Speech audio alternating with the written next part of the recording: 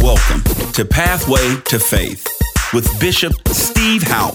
Turn your expectations high as you receive the word from our man of God. Prepare yourself to hear a life-changing message. Let's tune in now. The title of our message tonight is Prayer is the Secret to Power.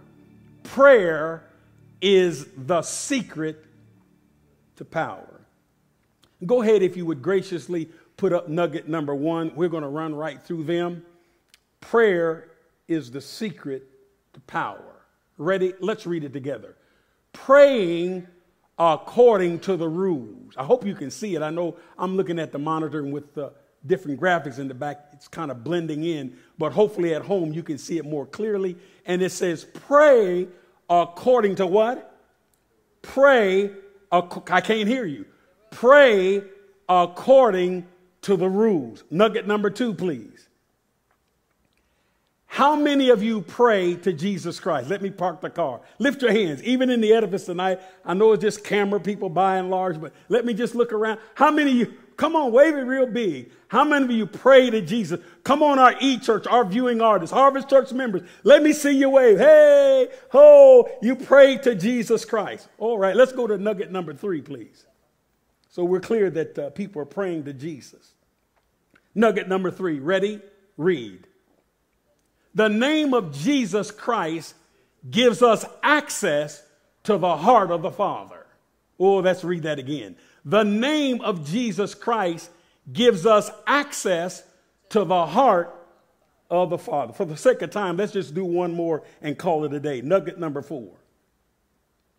Nugget number 4. Pray according to the set rules. So if you're going to pray, you got to pray to the rules. Pray according to the set rules and witness the power of God at work in your life. Let's say it again. Pray. How do we pray? According to the set rules. And when we do that, we will witness, we will see the power of God working in our lives. Can somebody say amen to this truth? Let's go to Luke chapter number 22. Luke chapter 22 for this midweek booster service. Luke chapter 22, perhaps the only Gentile writer in all of Scripture. But Luke chapter 22, this medical doctor, let's take an account of his account of the works of the Lord Jesus Christ. Let's look at verse number 40. Tighten your seatbelt up. Are you in Luke chapter 22? Verse number 40, look what it says. When he came to the place, he said to them, when he came to the place, when who came to the place? When Jesus came to the place, he said to them who? To his disciples. He says, pray that you may not enter into temptation. What did he say? Pray that you enter not into temptation. And when he was withdrawn from them about a stone's throw away, and he knelt down and prayed. So Jesus went about, I don't know exactly what a stone throw away. I guess it's however far you can throw a stone or I can throw a stone. However far that is, at the end of where the stone landed on the earth, on the ground, that's where Jesus knelt to pray. A stone throw away. And he knelt down, and what did he do? He prayed, saying, this is important. Jesus did what? He knelt down and he what? And he prayed. Look at the next verse. Saying, Father, if it is your will, take this cup away from me. Nevertheless, not my will, but your will be done. One translation says, pray that you don't give in to temptation. So Jesus is praying. Why? So that his flesh doesn't give in to temptation. Boy, I could really preach right here, because obviously in this prayer, Satan is going to show up.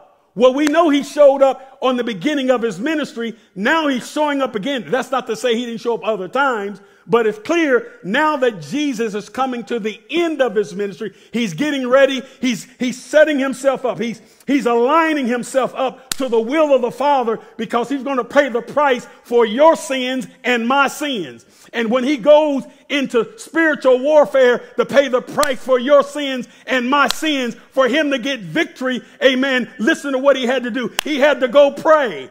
And obviously, there's something about this occasion where his flesh was recoiling against the price that needed to be paid. But for Jesus to get victory over his flesh was just like your flesh and my flesh. It recoils against things that are uncomfortable. It recoils against pain. But Jesus prayed, the Bible says, until he prayed through. You don't hear much about that too much anymore. And so the Bible says that he prayed that this cup. Now, what is the cup? The cup was that he was made sin. He prayed that this cup would pass from him. This cup of the cross. This cup of pain, this cup of suffering. He prayed that this cup would pass. What cup? The cup that he's going to become sin. He has not sinned. He's not a sinner, but he's going to take your sins.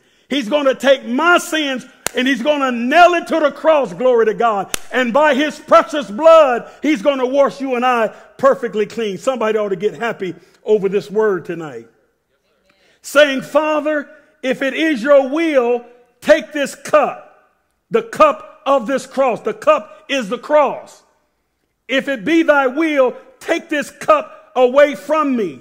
Nevertheless, not my will, but yours be done. And look at verse 43. Then an angel appeared to him from heaven. What did he appear for? And he strengthened him. Glory to God. And being in agony, he prayed more earnestly. Then his sweat became like great drops of blood falling down to the ground. Somebody ought to say amen over this truth. Now, this is the third time Jesus, speaks of praying in his name. This is the third time that Jesus speaks of praying in his name. Look at John chapter 16. Look at John chapter 16. Praying according to the rules. John chapter 16. Look at verse 23. This is the third time where Jesus addresses to the church, to us, about praying in his name. Look at verse 23. And in that day, what day? The day you and I are living in now. So he's telling the disciples, there's a day coming. Now, the day is not yet, but the day is coming. And in that day, what day? The day that you and I are living in, you will ask me nothing. Look at this. Most assuredly, I say to you, whatever you ask the Father in my name, he will give it you. Look at verse 24. Until now, you have asked nothing in my name. So what Jesus is saying to the disciples is foreign to them. Up to this point, they have never prayed in Jesus' name.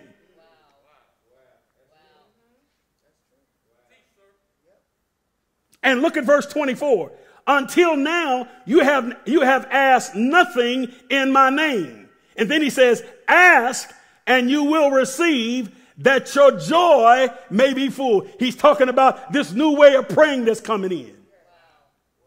He's pre-warning them that the day is coming. It's not here yet, but the day is coming. I'm going to die and I'm going to leave. But in my leaving, that's not going to rob you from the blesser. And what Jesus is saying, I'm not the blesser. I am your connection to the blesser. Good God of mercy. Let's go on. So this is the third time Jesus speaks of praying in his name. Ooh, God. I said, ooh, God. Now you in John chapter, let's go to John chapter 15. Just back up and look at verse number 7. This is going to bless you real good. Now notice again in John, in John chapter number 23 and 24, he says, verse 24, he said, until now you have asked nothing in my name. Yes? Then he said, ask and you will receive, that your joy, come on, may be full. Now, you cannot simply tag Jesus' name on the end of a request and expect to get what you requested. If you just leave it right there, it sounds like you can just ask anything, and anybody can ask Jesus or ask the Father anything in Jesus' name, and it'll be granted. That's not what Jesus said. Jesus did not say you can ask the Father anything in my name and he'll give it to you. There's a qualifier. Now let's back up to the qualifier. In John chapter 15, look at verse number 7. This is what gives you the right to expect.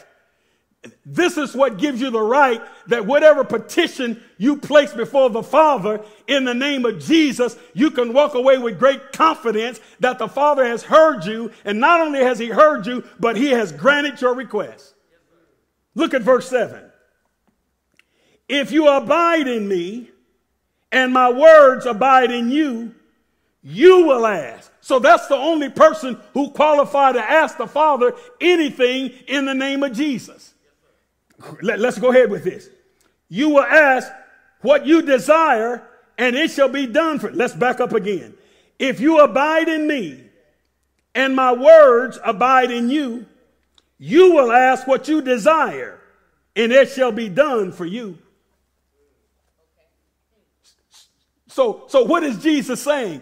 He is saying that if you abide in my word, and not only abide in my word, but you obey the word.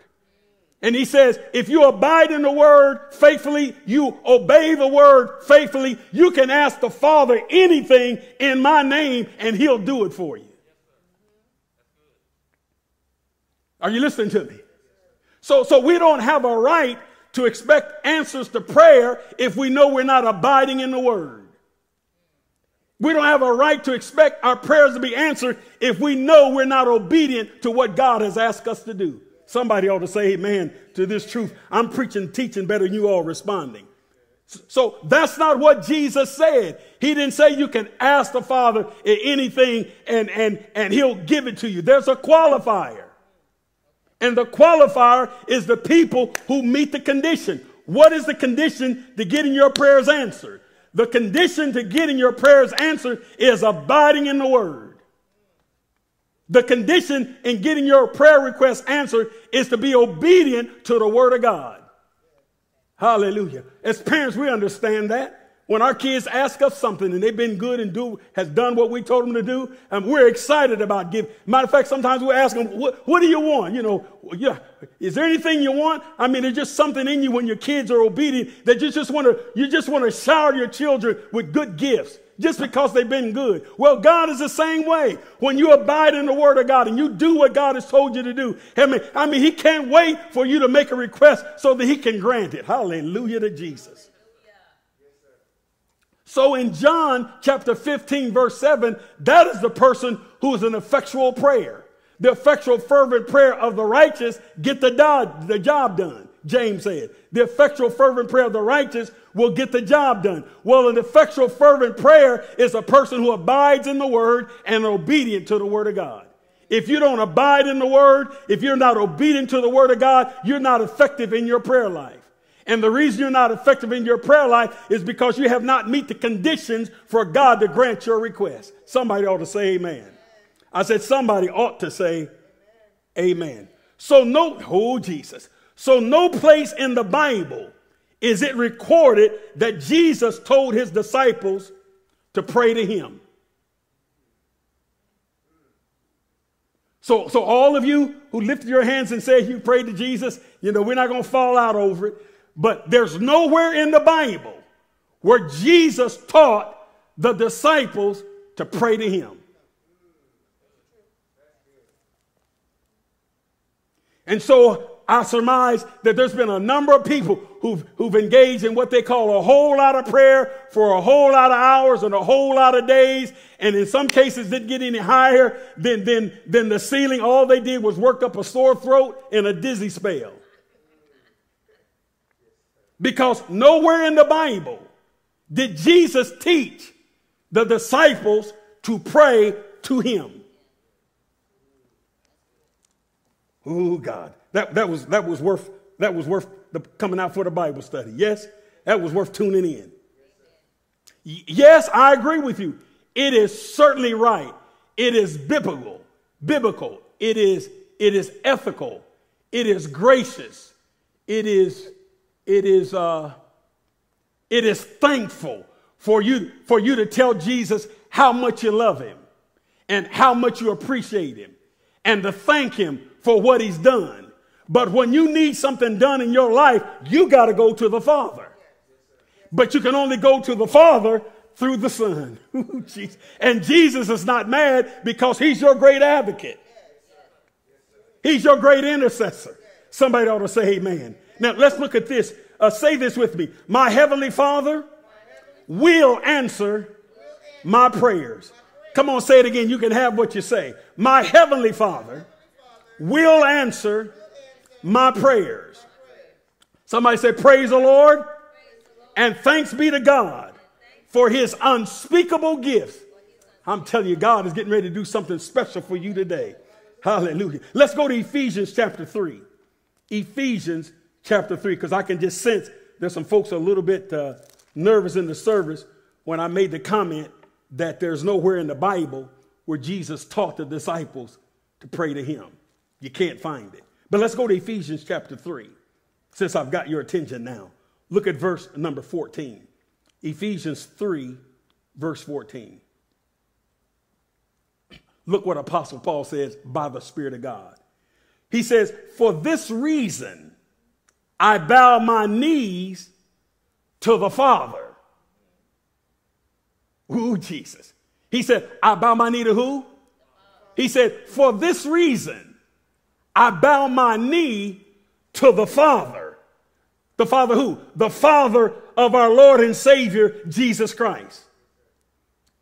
Look at verse 15. From whom the whole family in heaven and earth is named. Goodness. Do you see that? For this reason, I bow my knees to Jesus. No, to the Father. I bow my knee to the Father of our Lord and Savior, Jesus Christ, from whom the whole family in heaven and earth is named. Now, this is awesome because you see, to the world, he's God. But to the believer, God of mercy, he's Father. Oh, God. So there's a whole lot of folk that they talk about, the God of this and the God of that. But we don't call him God. We call him Father. That means we're in the family. We're in relationship. He's not out there somewhere in oblivion that he can't be touched. We can't talk to him. We got a God that speaks. We got a God. He's not made out of stone. He's not made out of wood. He's not something man have carved and then bow down and worship. Our God can hear, and our God can speak, and our God can answer, and our God has power. Glory to God. I said glory to God. So we bow our knees to the Father of our Lord and Savior Jesus Christ. So Jesus gives us access to the Father. Now again, remember the disciples have never prayed to the Father in Jesus' name. I mean, Jesus is just revolutionizing their thinking. He said, at that day, you'll ask nothing in my name. But whatever you desire, whatever you need, you're going to ask the Father in my name. And this is radical because the disciples have never heard this before. Look at John 16. Let's go back to John 16. I hope you're getting something out of this. If nothing else, you're going to learn how to pray. Listen, prayer is so exciting because when you pray right, you get results. And who want to keep praying and praying and praying and praying and going to prayer meetings and praying and praying and praying and you don't see nothing? But you'll get excited about when you pray and you see the results of it. It'll inspire you to want to pray more. Glory to God. You in John chapter 16? Let's look together at verse number 24 again. Verse 24. Look what Jesus said. Now, verse 23, remember he said, and in that day you will ask me nothing. Then verse 24, he said, until now you have asked nothing in my name. You've asked nothing in my name.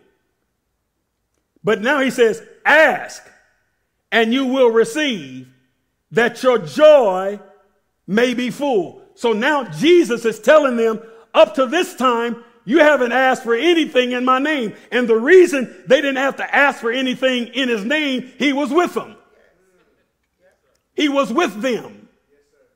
But Jesus, they don't quite understand and have the revelation. We got the Bible. We can see what's happening next and all of that. But when Jesus was speaking to the disciples, I mean, they were perplexed. What is he talking about? That in that day, we'll act. Up to this point, we've asked nothing in his name. What is he talking about? And what Jesus was talking about, they didn't understand it. He was on his way to Golgotha's hill to pay the price for their sins, your sins, my sins, the sins of the whole world. And Jesus knew they didn't understand it, but Jesus knew it's not long now. He's going to leave them. But he's wanting them to know that when I leave you, you're not going to be at a loss. You're not going to be at a loss. You're not going to be at a loss. You're not going to be at a loss. I'm not going to leave you comfortless. I'm not going to leave you in a position where you can't win. When I leave, you're still going to have victory because I'm going to the Father. Somebody ought to get happy about this. Jesus is saying, in essence, that I'm going to the Father and I'm going to be your great intercessor. I'm going to be your advocate. Good God of mercy. I'm going to be your mediator. So whatever you ask the Father in my name, I'm going to look over to the Father and say, I paid the price for it.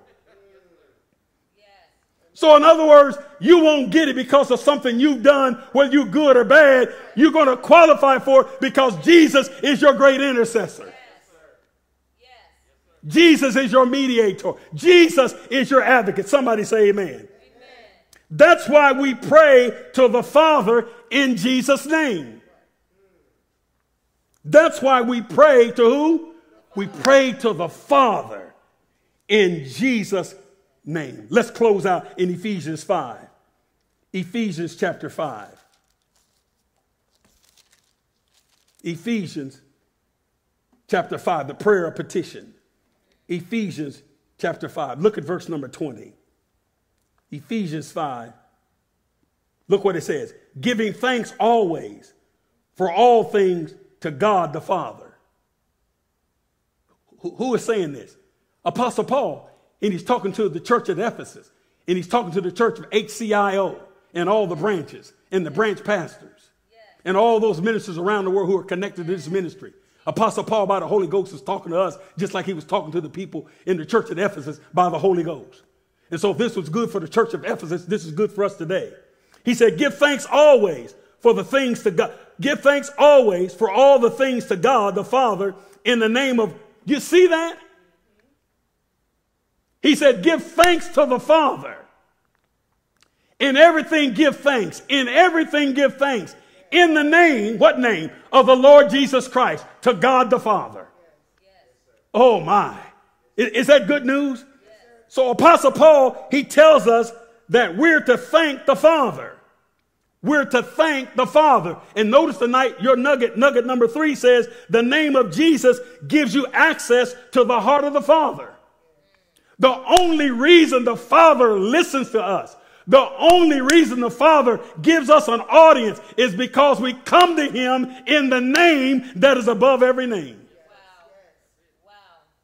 And at that name, the name Jesus, every knee still has to bow. And every tongue will certainly one day confess that Jesus Christ alone is Lord of all. Hallelujah to God. I done preached myself a little happy here. Now, nugget number 4 says, now pray according to the set rules. I just given you the rules. Now, as you pray from this day forward, according to the set rules, you can expect and you will witness the power of God at work in your life like never before. Wow, what an amazing message. Thank you for listening to our Pathway to Faith broadcast. If you're ever in the Kansas City metro area, join Bishop and Dr. Haupt at Harvest Church International Outreach, 4300 North Corrington Avenue, Kansas City, Missouri, 64117. Or catch our services live online at www.harvestchurchkc.org. Be blessed.